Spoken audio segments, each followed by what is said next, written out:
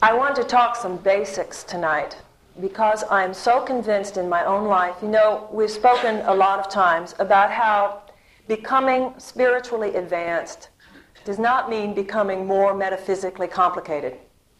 Quite the opposite. Becoming more spiritually advanced means becoming simpler and simpler and simpler. Because the truth is very simple. There are just a few basic ideas which are essentially common sense, actually. And the issue in spiritual advancement is that these basic, simple ideas permeate more and more deeply into your personal, everyday experience, so that you're not becoming more complicated. You're becoming simpler and simpler all the time. And so I am always made aware in my own life when things get really crazy and I'm seeking an answer. Always those ideas that just come like sunlight through the dark clouds are always the obvious. They're always the simple metaphysical principles, the simple truths, and I'm always reminded how sometimes we tend to seek for the answer in a complicated realm, and the answer always has to do with the basic, simple truths. Have you ever talked to somebody and you tell them they're pretty into metaphysics or spirituality or something, and they say they have a problem, and you just point out a spiritual principle, and they say, well, yeah, I know that, but, right? It's like it's not that you don't know it, it's just that when you're in trouble, that's not what you want to hear.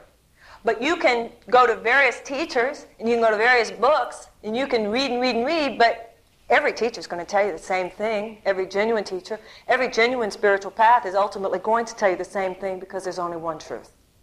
So that one truth I'd like to talk about tonight, particularly as the Course in Miracles talks about it, and its basic theory in the Course, all right? Now, the Course in Miracles tells us that God is an idea. And it tells us that if you have a hard time accepting the fact that God is an idea, it's because you haven't yet accepted the fact that you are an idea. Now, what does it mean to say that something's an idea? Well, if it's an idea, that means, by definition, that it's not a physical object. All right? An idea is a mental energy. And what is the source of ideas? The dwelling place of ideas is in the human mind. All right? Now, the Course in Miracles tells us that God is an idea in the human mind. However, it tells us that the source was not the human mind. That, in fact, it was the other way around.